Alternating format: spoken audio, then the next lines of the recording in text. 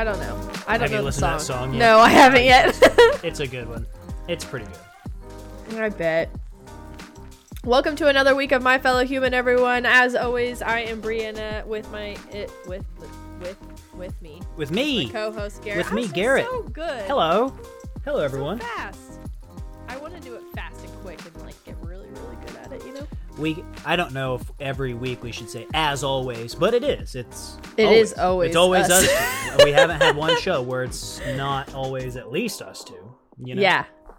So that's, as always, it's... Oh, yeah. I was trying to think your if we've two ever done hosts, a solo one, Garrett but no. We've never done one solo. Like one person?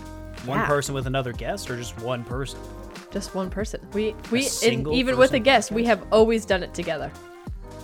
We are always with our fellow human. I thought you meant just like one person, internal dialogue, monologue coming out of the face. Hey, you know what? I'm all for experimenting. So if we want to try that, I'm just kidding. I don't know what we would even say. We could write a story and do a monologue. Or if we start a Patreon, Garrett, maybe that could be our extra episode of the month. We write a story and then monologue it and act it out for everyone. A story? Like a fictional story? Yeah. Okay. All right, we'll put a pin in that. Yeah, let's table that. Sure. When Ellie and I say we'll put a pin in that, it means probably not ever going to happen. That's okay. It's good to be self-aware. It's how we politely say no to each other. I see. All right. Well, let's put a pin in that idea. We'll put a pin in that idea. Might circle back. We might circle back. And it's usually pretty funny. Like when one of us says, "We'll put a pin in that," it makes us laugh because it means no. It means no. It means absolutely not. Absolutely not. Well, not to put a pin in our pin conversation, but let's put a pin in that. Today's guest, Garrett and I were just discussing this. This is our first audience requested guest who we absolutely have no connection to, if that makes sense. Because some of the audience requested guests we've had, like Barb Lake, I still haven't been able to get some of them on. Christy was one of them. Linda Jones, she was added. Mm-hmm. And there's two others that I haven't been able to get on. But they have all been submitted by people we know. So they have told us a little bit about this guest. We've had a path to. This is the first guest where we don't know who submitted it. Yep. No idea. We also, all we know about this person is what the submission said in the submission form. Yeah. And so we're just going to roll with it. And yeah, and normally, even with the people I hardly know, I normally will research them, look them up on Facebook, whatever, just try and get a little bit of information, right? Sorry, one of my dogs must be at my door. I just hear a bunch of banging like someone's trying to break in, which is kind of scary. Anyways, I couldn't find him on anything. So I am going in even more blind than normal. I'm used to this. Yeah, I know you're used to it. Which is probably kind of freeing in a way. Not having any preconceived notions going in. All we do know about this individual is that he has a passion for home brewing beers, wines, meads, ales. And he's in our waiting room, so I think we just let him come in and start. Let's get this party started. My cat's about to start fist fighting on my lap. Okay, they've dispersed. Your cats were about to start fist fighting on your lap? Yeah. Like fist fight with like the pawing of their faces kind of thing? Well, no. I think it's okay. No, they settled it. They settled it instinctually without any confrontation. That's good. Psychological. It was a psychological battle. I think cats mainly do that. Have that psychological battle. Hello! Here we go. Hello. Hello. Can you hear us? I can. Oh, awesome. Wow, look at your background. Yes. It's very decorated. Yes, I am in my pub. Oh, your pub. So your element. That's right. So most guys have a man cave. I just have a pub. Is this pub in your house? It is. It seats 2. It seats 2. Oh, that's even better. That's so cool. That reminds me of, I don't know if you guys, when COVID was happening, there was this man on the internet who took his wife on a date in a pub, but it was in his backyard and it was inflatable. It was cool. An inflatable pub. Well, welcome to the show on My Fellow Human, William Windlow. It's nice. Well, thank you for having me.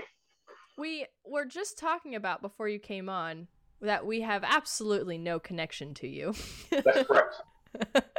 You are the first guest, audience requested guest that's come on, and we didn't know someone who knew the person, etc. And I was curious, did you submit yourself or did someone submit you? No, someone submitted me. Ooh, and do you know who it was? I do. Oh, okay. Do we know who the person who submitted you? Do you think? You do. I know for a fact you do. We both do? I almost want to just... Maybe we'll throw out guesses as we're talking through this talk. Okay. Is it rude that I don't know who you are? No. Oh, okay. No, it's fine. It's fine. No, once the final puzzle piece is in place, it'll all make sense. It's almost like a game of 20 questions we're going to have to maybe just throw out there throughout this episode. I felt like whenever Brianna,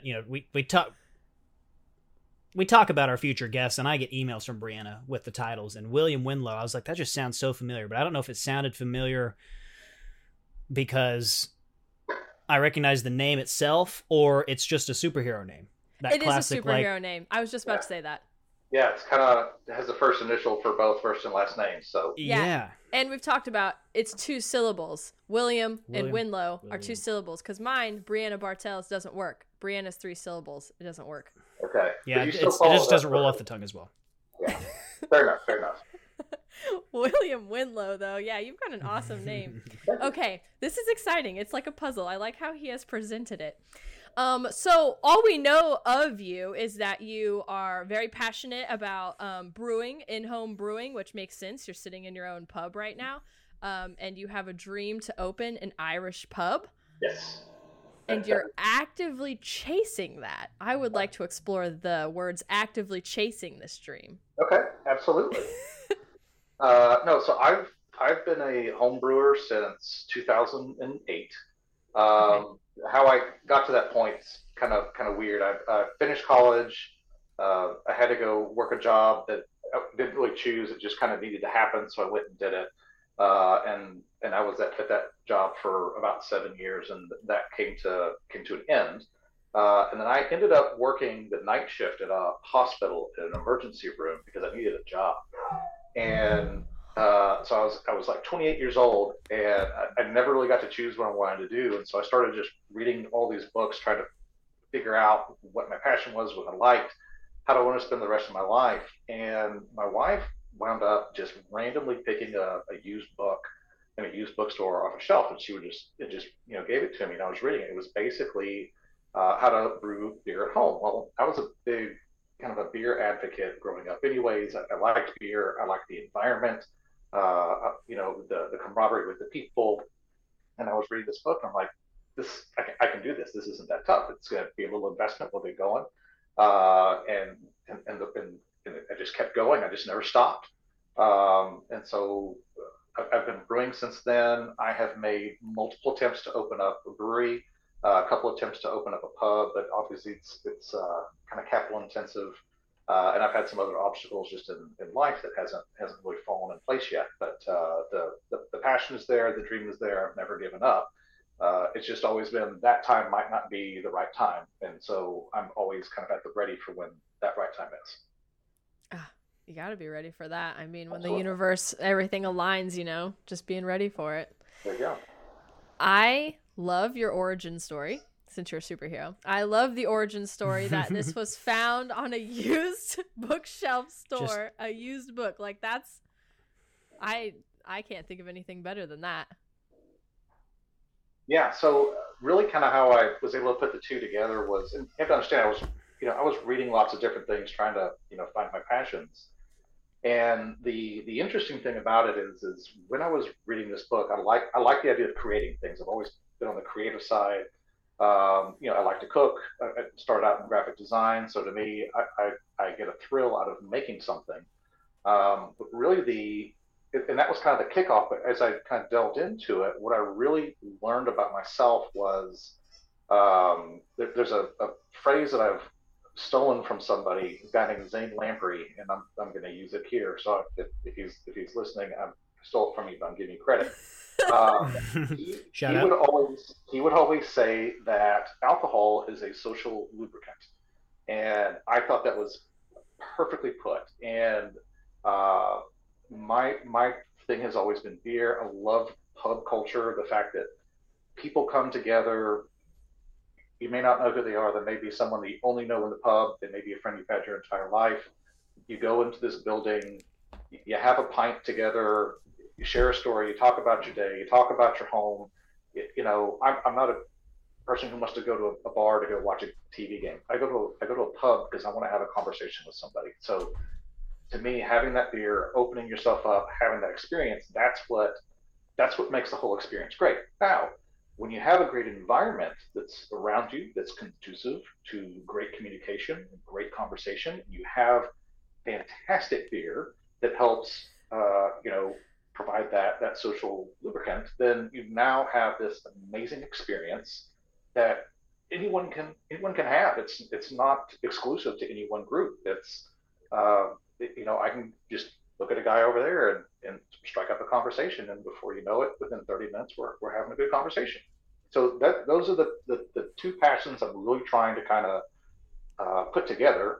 So you kind of see my, and I know that your listeners can't see it, but what I've got surrounded myself with is kind of the prototype. But then I've been working on the actual beer portion for the last 15 years, and so the idea is to merge those two things together in a more commercial environment so that I can help other people have better conversations over a pint. I really do admire your philosophy towards it all. That's pretty, I don't know, the purity of it really speaks to me a lot. We were kind of talking about it before you got on earlier too. We certainly do have our preferences when it comes to our preferences towards our poisons in life, right? And we have made it clear on this show that alcohol for us, especially me, isn't necessarily that anymore.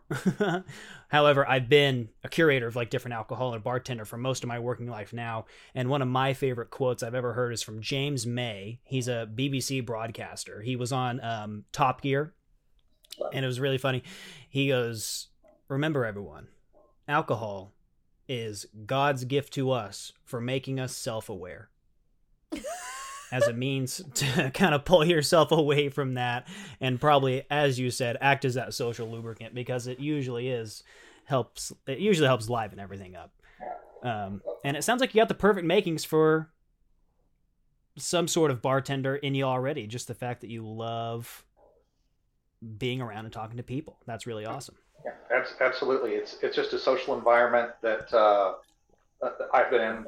You go to college, you go to those pubs, and you go to college to learn new things, but to also learn why you don't do certain things. And so that was kind of one of those pieces. And so, got that portion out really pretty early on. And, my thing, out of college was appreciating good beer, which of course I finished college in the early 2000s. There wasn't a lot of craft beer in the US at the time. Mm-hmm. You had, New Belgium Brewing Company, you had Dogfish Head, you had, Founders. So you can kind of see behind me, and your listeners can't, but I've got these big metal signs behind me of the ones that kind of got me started on all this. But yeah, in the early 2000s, there wasn't a lot of craft beer to try out. So the only way I could really explore the beer world was to make it myself. Mm-hmm. And that's really kind of how I got started. Mm-hmm. I did it for about 2 years by myself. And what I learned after a while is I have my personal preferences. There's styles that I prefer because that's my palate, right? But somebody else might like some different styles. So the only way I'm ever going to really try all these different styles is I got to start teaching other people how to brew. So in 2010, I opened up a local homebrew club, and we started with about 20, 25 people. And we started in this tamale restaurant in downtown Sherman, Texas. So yeah, we started Lupe's Tamales. That's where it happened. That's a hint. That's a hint to us, Texas. I know. Thank you. Thanks for sliding that in there. I appreciate it. And so he let us use his kitchens. We went back there, and I taught a couple dozen people how to brew. And then they started their hobby and their passion, and so you have people over here that they liked IPAs, and this group over here liked Germans, and this group over here liked sours, and then about 4 years later, we would have these events, and people would just bring, and they were bringing a little bit of everything, and everyone was sharing it with everybody else, and it wound up being, what I wanted it, to accomplish, and then ultimately the goal was to, turn it into like a brewing collective and get some investors to move on so we could make more and turn it into a business. But I had some personal stuff that was going on in my life, and I wound up having to put that club down, and we couldn't get anyone to keep moving forward with it. But it was a really great introduction for me, for a lot of other people to try a lot of different things. And then really by those mid 2000 teens, that craft brewing wave had really kind of started setting in. So you're going to grocery stores, liquor stores, package stores, party stores, and now you were starting to see craft beers from all over the country, stuff coming in from Belgium, from France, from England, Scotland, you name it. So everything just really kind of opened up, and so those 2000 teams were really exciting. But the nice thing was I kind of taught people, so I kind of checked that off my list, and then it was time to, okay, let's really kind of dial in and try to get a business going. So there was a couple of attempts that I made, and I can get into that if y'all want to hear about those. Not now, obviously none of them have panned out, but I've learned a tremendous amount about the industry, about starting up my own business. What's the old gambler song? You gotta know when to hold them, know when to fold them, know when to walk away, know when to run. So I think I've gotten most of those pretty well. Done it. So to me, it's just I'm gonna have to try it. I'm gonna have to make 5 more attempts before I can get one to stick. But I'm in it for the long haul. So that's what I'm here to do. I love that, because there is such value in learning a skill, knowing you might fail, or attempting something, knowing it might fail, and being okay with that, because you'll learn from it. I mean, I think that's why a lot of people don't attempt things or don't start things, because they don't want to fail. But it's once you free yourself of the the idea that failing is bad, the sky's the limit at that point.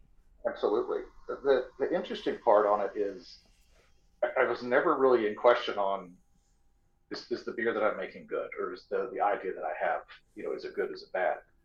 Those parts have always been, for the most part, solid. And I've talked with investors, and I've given business proposals. But, for the most part, everyone really likes it. May not be what they want to invest in. But they like the product that I make. They like the marketing spiel and pitches that I have. Some of the parts that have just been difficult to connect was the actual business aspects of it. Because when you're looking at starting up, a brewery or a pub, I mean, you're talking several hundreds of thousands, if not millions of dollars. Everything from real estate to equipment, startup cost, operational cost. So you kind of have to have either a lot in your bank account, or you kind of have to have someone on your team who's got a lot in their bank account to get going. So for a couple of years, I was really trying to kind of go that route and was trying to start from scratch. And so chopping around, looking at places, trying to get a foothold somewhere where there wasn't already too strong of a presence. Made a handful of attempts, but was never able to kind of stick the landing. And then, COVID hit in 2020. So, of course, everything kind of goes up on the shelf, because they kind of that stopped everything. Stopped that pub life. So last year, I, instead of saying, hey, I'm going to buy start from scratch, I actually tried to buy an existing brewery that wasn't doing so well, because I have a lot of history in manufacturing. So the idea of buying something that's kind of already there but not doing so well and making it better was a little bit more appealing. And then we actually got down to the point we were signing papers, we were putting agreements together, and we kind of found out that there was some some hidden debts that were not they weren't very upfront about. So we wound up backing away from the deal. But it was great because I got to go right up to the point where I was supposed to get the keys to the building the next day. So it was that close. Yeah. No, it was. I almost had my foot in the door, but it wound up being a great thing for me that it didn't work out. So I kind of got to do a test lab to see this is how we go about buying business. This is how we go about getting bank accounts and all these other things kind of set up with accountants and all the pieces. So even though I can kind of say, hey, I've failed 4 or 5 times along the way, is it frustrating? Absolutely. But it's taught me so much more on this is that to me, brewing's now the easy part. Yeah. The hard part, and I've obviously worked for 20 years and I've helped businesses grow and get out of funk. So to me, the operating of a business, especially in that, in a liquids environment is not anything to jump up and down about. That's a normal day-to-day thing for me. It's the getting it started has been the crux. And I think a lot of that is having the right people, having the right vision, having everything aligned and getting going. So like you said, the universe just hasn't, stars and the moon haven't necessarily aligned just yet. Yeah. We just had a guest on that kind of accredited some of his bigger feats in life, kind of accredited that to everything kind of just being in the right place at the right time. Yeah, he said the exact same thing. Would you say that you've, like with your 4 or 5 attempts, would you say you've gotten a little closer each time to really nailing it? Every time. That's amazing. Steps forward, man. So to kind of give you a reference, so I told you my most recent attempt. My very first attempt is I actually went to a bank and I went and talked to a banker and I said, you have to understand, this was 2010 before I created the Homebrew Club. Uh-huh. I went to the banker and this guy I knew. We did business together for a handful of years and we could be very honest and upfront with each other. And I said, this is what I want to do. And of course, craft brewery hasn't taken off yet. And he looks at me square in the face and he's like, you got to have all the money up front. No one's going to give you a loan for this. He's like, this is a business banks aren't interested in. You're going to have to get some investors or whatnot, but there's no way the bank's going to help you, and I don't think you should borrow against your house or anything like that. So like the first attempt was a conversation where they just completely shut you down. They're like, no. Like, all right, step 1, that's a starting block. You've got no. Oh my gosh. Oh, but I don't know if this is just what I needed to hear right now too, but I love hearing you say that every time you attempted it, you just got a little closer and closer, because I feel like the things I want to accomplish, they feel so far away. But like you said, if you have that persistent, attitude about it and you just really believe in it, it will. I mean, there's this quote someone said the other day, life comes from you, not at you. Like, that opportunity is not going to come at you. You're creating that opportunity every single time you work toward it, Yeah, absolutely. I kind of always said it's me owning a pub, getting to brew beer on a commercial level that I get to own. It's inevitable. It's just a matter of time. Yeah, I love that. It's a pretty good mentality to have. I love it. You said, now going back, you said you got a degree in. So my college degree is in communications and psychology. Okay, and then you said you really enjoyed. You like to cook, but about time you were Brianna and I's age now. You just did a lot of exploring and looking for different things. Been a lot of like reading. What prompted that? Oh, and like what other things? No, it's a good question. Good question, Brianna. Love it. Like what prompted it, and what else did you like? What else did you explore? Sure. So I'm just curious. When I was in college, I had a radio show. I love this. I actually had an internship with a really big radio station down in Dallas. Had a great relationship with that radio station, and that was what I was going to go do. I wanted to go be in radio because I love music. Music's it's a part of my day that I've seen within every hour of my day. It's a big part of pub culture. It's a huge part of pop culture. Yeah. So everything from live music to to radio to events that go around it. just all the pieces of it. So that's what I was going to do when I was going to finish college. Was I wanted to kind of get into that radio scene or that music scene to some degree, but more so through the ways of radio. This is, of course, before iTunes had really taken off and podcasts were even a thing. But back then you had Imus and Howard Stern, and now I'm showing my age. So, so no, there was that was kind of the goal. I didn't get an offer at the radio station I wanted to go work at, but I actually got an offer at a very large bank that was down in Houston. It was a national bank, and they wanted somebody to work in their marketing department to cut radio and TV commercials. And so that's what I was originally going to go do. So all that was set up, and then I had a personal thing that happened in my life, and I had to stay here in town, and I had to work the family business until that stopped having to be the necessity. So really, kind of what it was at the time when I separated from the family business, we were in a recession. This was in 2008. And so it was kind of this, I thought I was going to go do this, but I ended up doing this, and so when you're 22 and then when you're 28, a lot of growth happens in that time frame. Mm-hmm. So different. It's the worst. It's not the worst. When you're looking back on yourself, you say, well, do I double down? Do I go do what I wanted to aim to do, or do I want to try something different? And so, so to me, I was like, well, I could always go back, and I could do something with a voice. I could do something with radio. I could do something with marketing. I was like, but you know what? Let's make sure that's the right direction to go. And so that was really kind of how that got started. So while I was reading books, it was really more of come from a creative point. So it was, I wanted to make a thing, and I wanted to be able to sell it. I didn't want to really provide a service. I wanted to have an actual finished product that somebody could hold, they could taste, they could help them with something else in their life.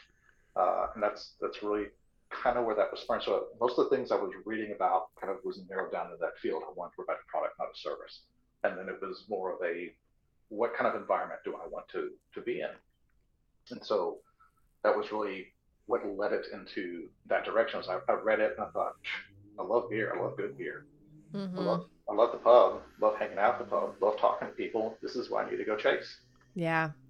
Yeah, and the pub culture, to me, that is in itself is a whole nother topic, because have you been to Europe? Have you been to pubs in Europe, out of curiosity? I have, but I wasn't old enough to partake at the time. Oh.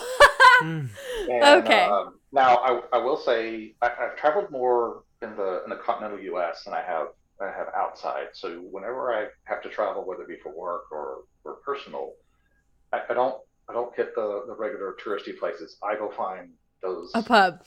I go find those pubs, and I find the ones that you kind of have to know about to go. Mm-hmm. So like whenever I go to Vegas, there's this pub that I go to that's not in Vegas. It's actually in Henderson, which is one town over. And this pub, it's called Aces and Ales. They have some of the best beer that you can get on tap. They have a great whiskey list. The food's fantastic. But it's one of those, if you've never been there, you don't know about it, you don't live there. How would you know? But I tend to seek those places out, so I can have those experiences. I only ask because I wonder how different the pub culture is over there compared to over here. But the pub itself, I mean, if you think back way in the day, they talk about how you would be visiting a new town, you would go to the local pub because it's usually the local hotel as well. It was just the common gathering place. So how you view the pub experience, I mean, it really speaks to me about how humans do just want to gather somewhere. We are a social species. We want to gather somewhere. We want to feel safe. We want to feel comfortable, and we want to connect with people. And I think that the pub culture surrounding it, I think that's really beneficial for people's mental health, to be honest, too. When you don't connect with people, it starts to wear on you.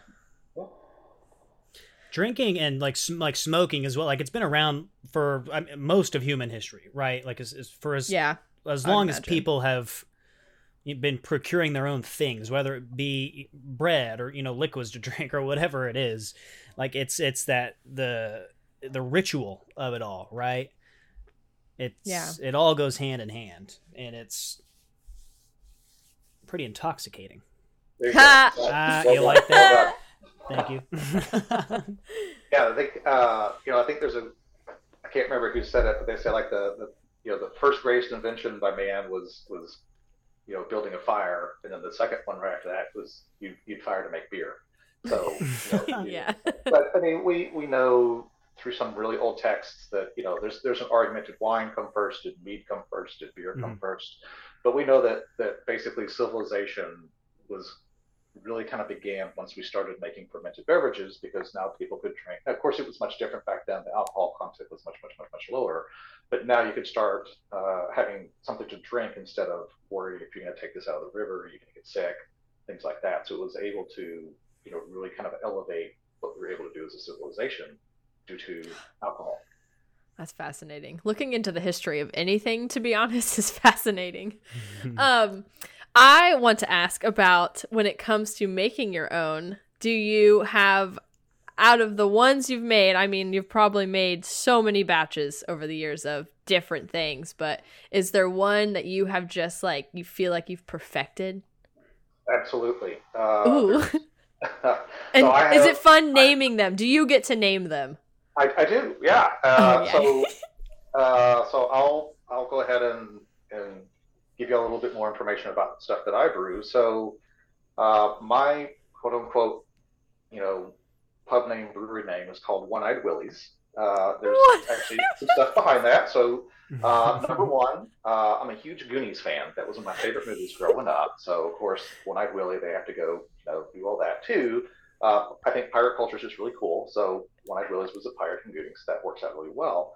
And most of my beers have pirate nuanced names for that matter. And then third one, so here's a little personal bit about me. I was born with a thing called strabismus, and I had a very significant case of it. So it's kind of like, think of about like lazy eye. Okay. But, a little bit more significant. So I'm actually monovision. So I can only look through one eyeball at a time, and it'll just switch back and forth at any given moment. So it's kind of a weird thing, but the people who have it, or the people who know people who have it, they'll get it. So to me, it's more of it's gonna sound weird.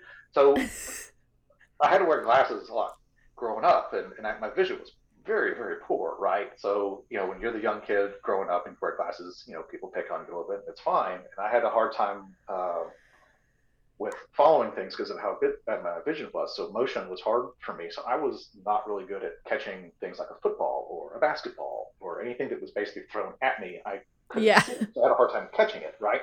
So I kind of do it as this play of things that were kind of at my detriment in my young formative years. I was always very, very self-conscious about. I'm now kind of putting that out there, like this was something that was a part of my life.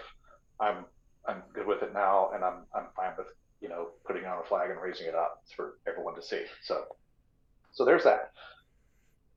The beers that I make, I have about 12 that I've made well over 300 times. There's one that I have that I've made by far and away more than everything else, and it's called Sweet Revenge. Sweet Revenge. That's a good name. That's a pirate ship name. What does it taste like? So it's actually it's like a brown Scottish ale. So it's very clean. It's very malty, very caramelly, and it's got some chocolate notes to it as well. Oh man, that sounds so good. Do you keep like a running list of like, okay, this is going to be on my first menu. We'll keep this one on draft. This one better be distilled into bottles. I do. Wait. So the last time when I was trying to start a business, I actually made a 6-pack of 6 different beers that I would give to a potential investor along with a business proposal. And my business proposal, actually, I made it look very, very piratey. So there was a lot of parchment paper, and there was a wax seal, and my logo kind of looks very piratey. So I try to give the investor a good experience, get them excited about it. So no, the idea of having a pub is I basically have 6 beers that that will satiate almost anything that anyone would walk in the door and would want.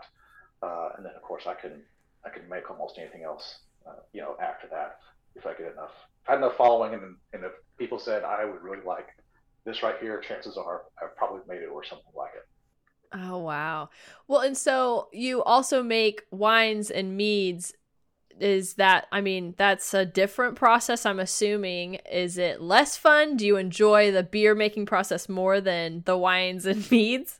So the beer is my favorite to make. Okay. The wine I do enjoy, but it takes a long time. So it's one of those. It's very little work, but it's constant monitoring and checking on it. But you have to understand it's gonna age for anywhere between 3 to 6 months. And then I have to put it into a bottle. It's got to age for a year. So it's like you kind of have to tuck it away, forget about it, and then a year later, like, oh yeah, cool. I had this. I made this. Whoa. So, Let's give this a try. Why not? We keep it under the stairs, and I forget about it until a tornado is like just up the road, and then I'm hiding under the stairs. I'm like, well, I know what I'm doing. Anyway, so I'll also make ciders and meads. So down in Texas, ciders are not as commonplace, which is a shame. Because I think ciders really? They're here. They're just like if I was to go very popular up here in Michigan. Oh my gosh! When I've been to Michigan, actually I went to Michigan when it was like apple harvesting time, and there was apples everywhere. There was cider everywhere. I was fantastic. Down here, not as much. And then I do make meads here as well. I make all sorts of meads, and also not as popular here. But what I've kind of found is like people who've never really had a mead, when I try it, they're like, oh, it's a lot like wine. I'm like, well, the main fermentable is honey, not grapes, and but the process is kind of the same. So and ciders a little bit is kind of similar too. So beer's a quicker turnaround time for me. Whereas mead ciders take a little bit longer, and then wine takes a really long time. Oh, wow. I wouldn't know any of that. I've been racking my brain trying to remember, like, don't laugh at me, okay? I don't know how else to word this. No promises. So I'm thank you. I just can't bring myself to it. The difference between like how yeast works when it makes beer and how it makes bread. Right?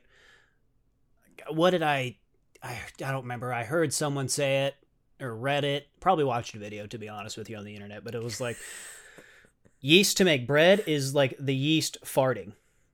And the yeast to make beer is like the yeast vomiting.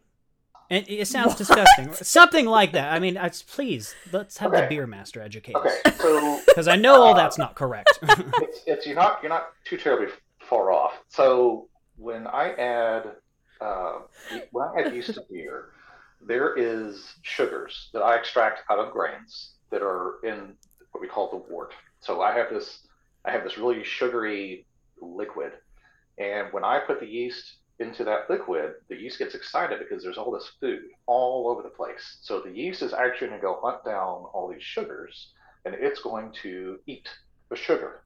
Now, anything that eats something has to give something off at the end, right? So when the yeast is done eating a sugar, alcohol is left behind and CO2 is released. Okay, I see. That's why it's carbonated. Yeah, well, sort of. Kind of. So we actually have what's called blow off. So we don't want the beer to carbonate while it's fermenting. So we allow all the CO2 to be released while the fermentation is happening. So which is why sometimes if you go to a brewery, sometimes they'll have CO2 collection tanks. So they'll actually take the CO2 while the beer is fermenting, and then when the beer is done fermenting, they'll take that CO2 and put it back into the beer to make it carbonated. Or they'll just have a big CO2 tank. They'll have a carbonation stone. They'll put it into the side of the tank, and then they'll carbonate it from the source. Another stupid question.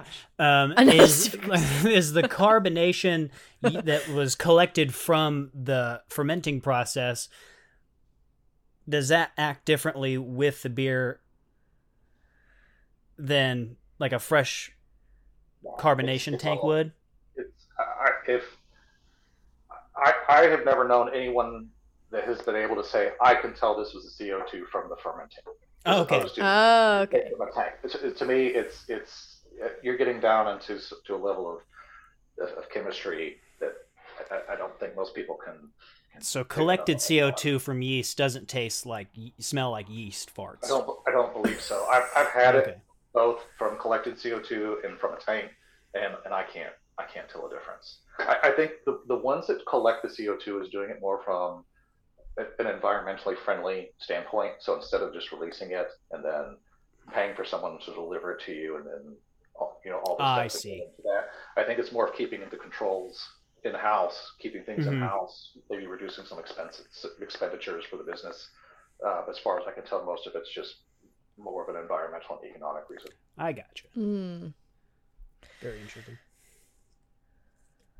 Sorry, if you notice that sometimes, and guests, our listeners, you notice this too. If you hear some silent moments, it's because I'm trying not to interrupt and ask every question I have in my head.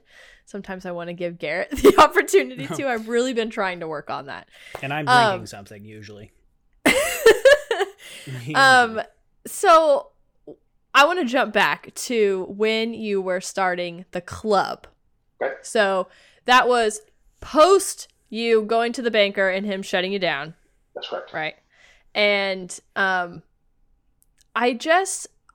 fascinated by the idea that you were just like, I want to meet people who want to do this and I want to teach them about it. How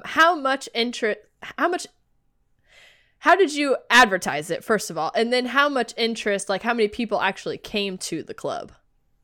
So it wasn't hard to generate interest. Okay. The town that I live in it's not small, but it's not big. It's kind of medium. So I kind of say, Sherman, it's big enough that you don't know everybody, but you probably know somebody who knows the people that you don't know. Yeah. Okay. I have a guess, by the way, of how we're connected to him, but I'll save it for the end. Okay. I bet we have the same guess, Brianna. I bet we do too. So the reason why we went to the Lupe's Tamales place was the gentleman who runs that restaurant he knows everybody. That guy knows everybody. So I went to him and said, "This is what I'm thinking. Are you cool if we do this?" So he's got a restaurant. He said, "Sure, we can do it after hours or whatnot, and just buy food if you're going to bring people in." I'm like, "Absolutely. We'll just kind of put that out there." So we kind of just started talking to people, and a lot of it was just networking. We didn't really do a lot of social media work or anything. It was just more word of mouth. And I think the first night we were there, we were just trying to introduce the idea to people. And I think we pulled close to 40 people into that restaurant. Whoa, that's way more than I anticipated. And so we kind of had some stipulations. So it was basically anyone could come. You had to buy food, and you had to bring beer that you've never had before. And so we sat people at different tables, and so the idea was to get people at tables trying different things that they had all never tried before. And then when that table tapped out, you get up and you go sit at this table over here, and then you continue that trend. So we were really tapping out what they had at grocery stores, package stores, things like that. So people were starting to branch out, and they would have to, drive 30, 40 minutes to go to a different town to get something they've never had. Because it may have been, because we just didn't have it here. And so we did that. We did that 3 times, one night out of the month.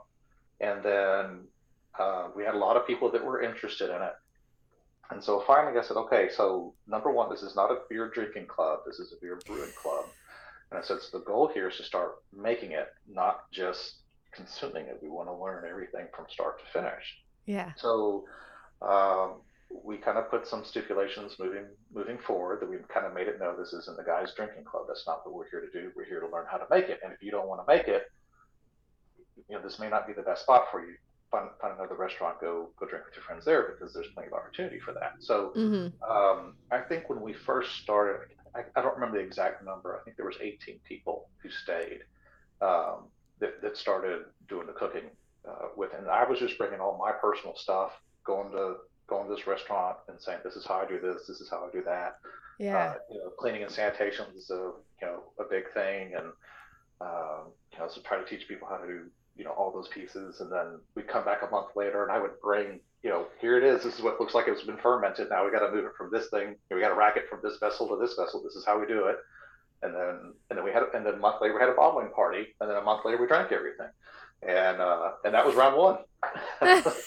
Wow. Okay. So that kind of answers my question. So it's like a good, I mean, I know you mentioned earlier, like, mead and wine has to go for a minute. It has to go for, a good handful of months, but like beer's kind of, let's say it's a little quicker of a process then. So a good 3 months. When I have, it's a bit quicker than that. So when I brew, my brew days start to finish, depending on what I'm making, can be anywhere between 6 to 8 hours. But that includes setup, brewing, and cleanup, for the next round. So, and some beers take a little bit longer to make than others, depending on, like I said, what style that I'm making.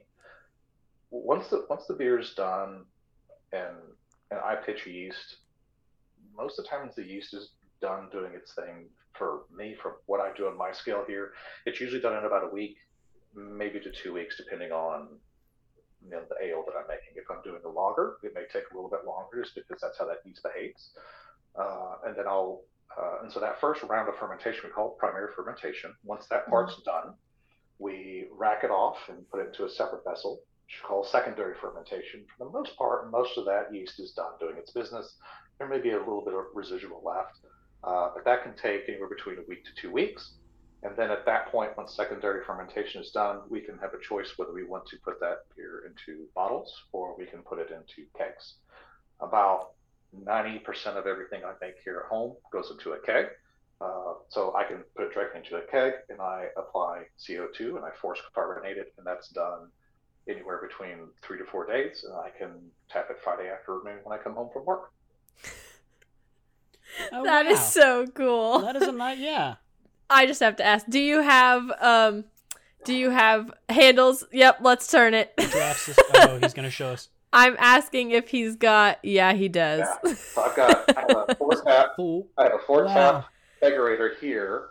Now, because it's January, the biggest sharing months I have with what I make is usually November and December. So usually before Thanksgiving hits, I've got that thing completely loaded, and usually by New Year's and January 1st, it's completely empty, which it is now.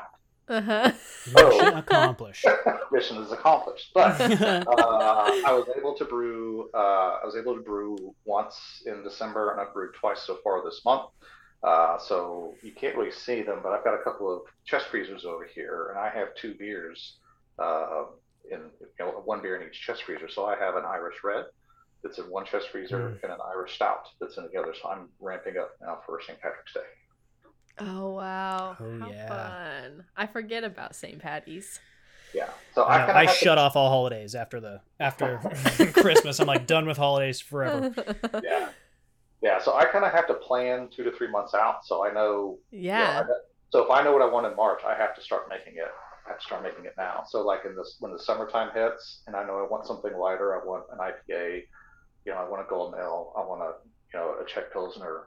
I have to start. Well, if it's a Pilsner, I have to start now. But if it's an ale of some sort, I have to kind of start in that March, April timeframe. So there's a bit of planning that goes on, but it's not the system that I have here. It's just it just goes. So I have it all. Usually have it all lined out before the year even starts. So that's amazing.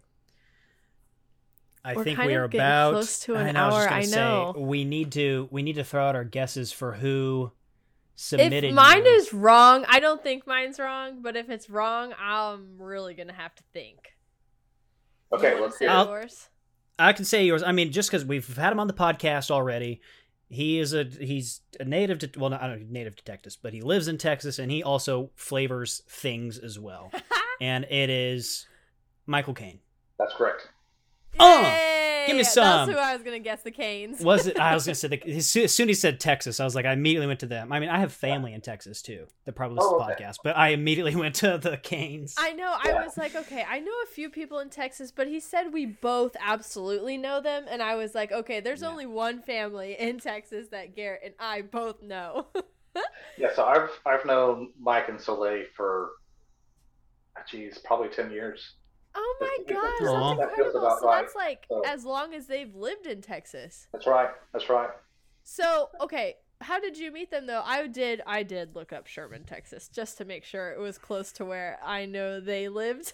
Did you live in their town in McKinney? Did you meet in McKinney, or how did that happen? No, we've worked together.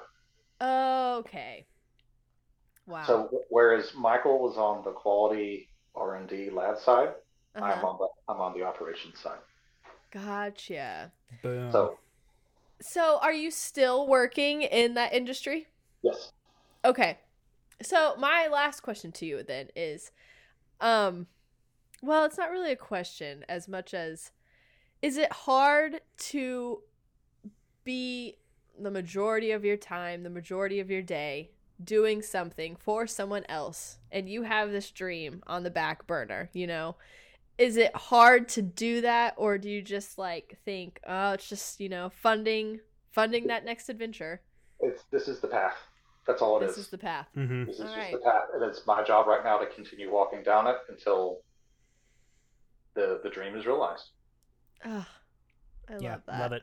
Love it. I can say for certain that when you get this pub up and running, I would love to come down and have a bar stool, fill a bar stool for you for sure. Thank you very much for being on the show with us, Mr. William Windlow. You have been the best. I have learned so much. One-eyed Willie. And I'm so excited. Investors out there, people who have money. I don't. People who do though, you need to reach out to William Windlow. He's got the next pub, the next up and coming pub. You need to invest now. You're really investing in a philosophy. Yeah, it is a philosophy. You're absolutely right. If you ask me, it's a way of life. Yeah. It's a way of life. Absolutely. Well, thank you guys so much for having me on. I had a great time.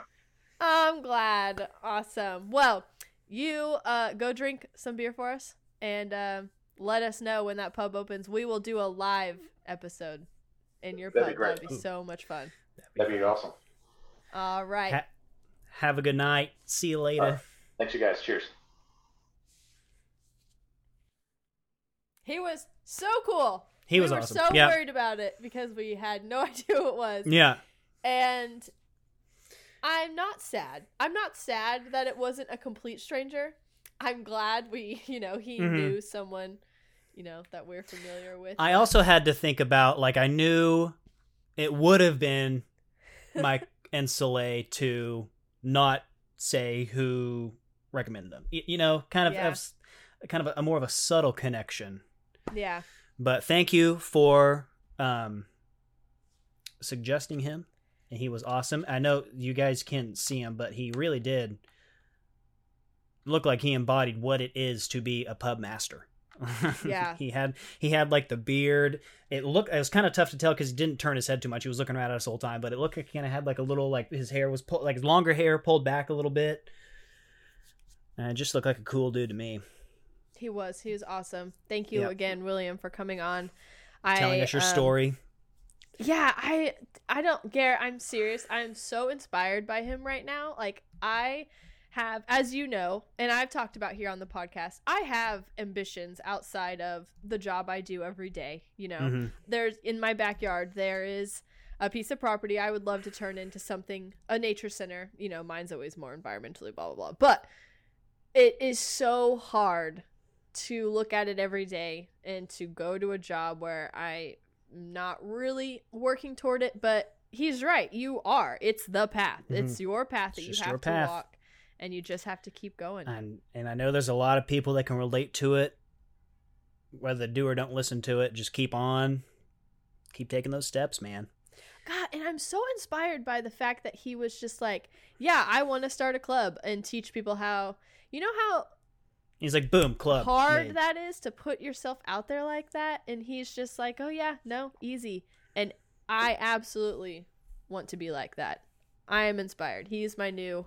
I feel pretty inspired as well. Another person on my list of people that inspire me. Very, very cool.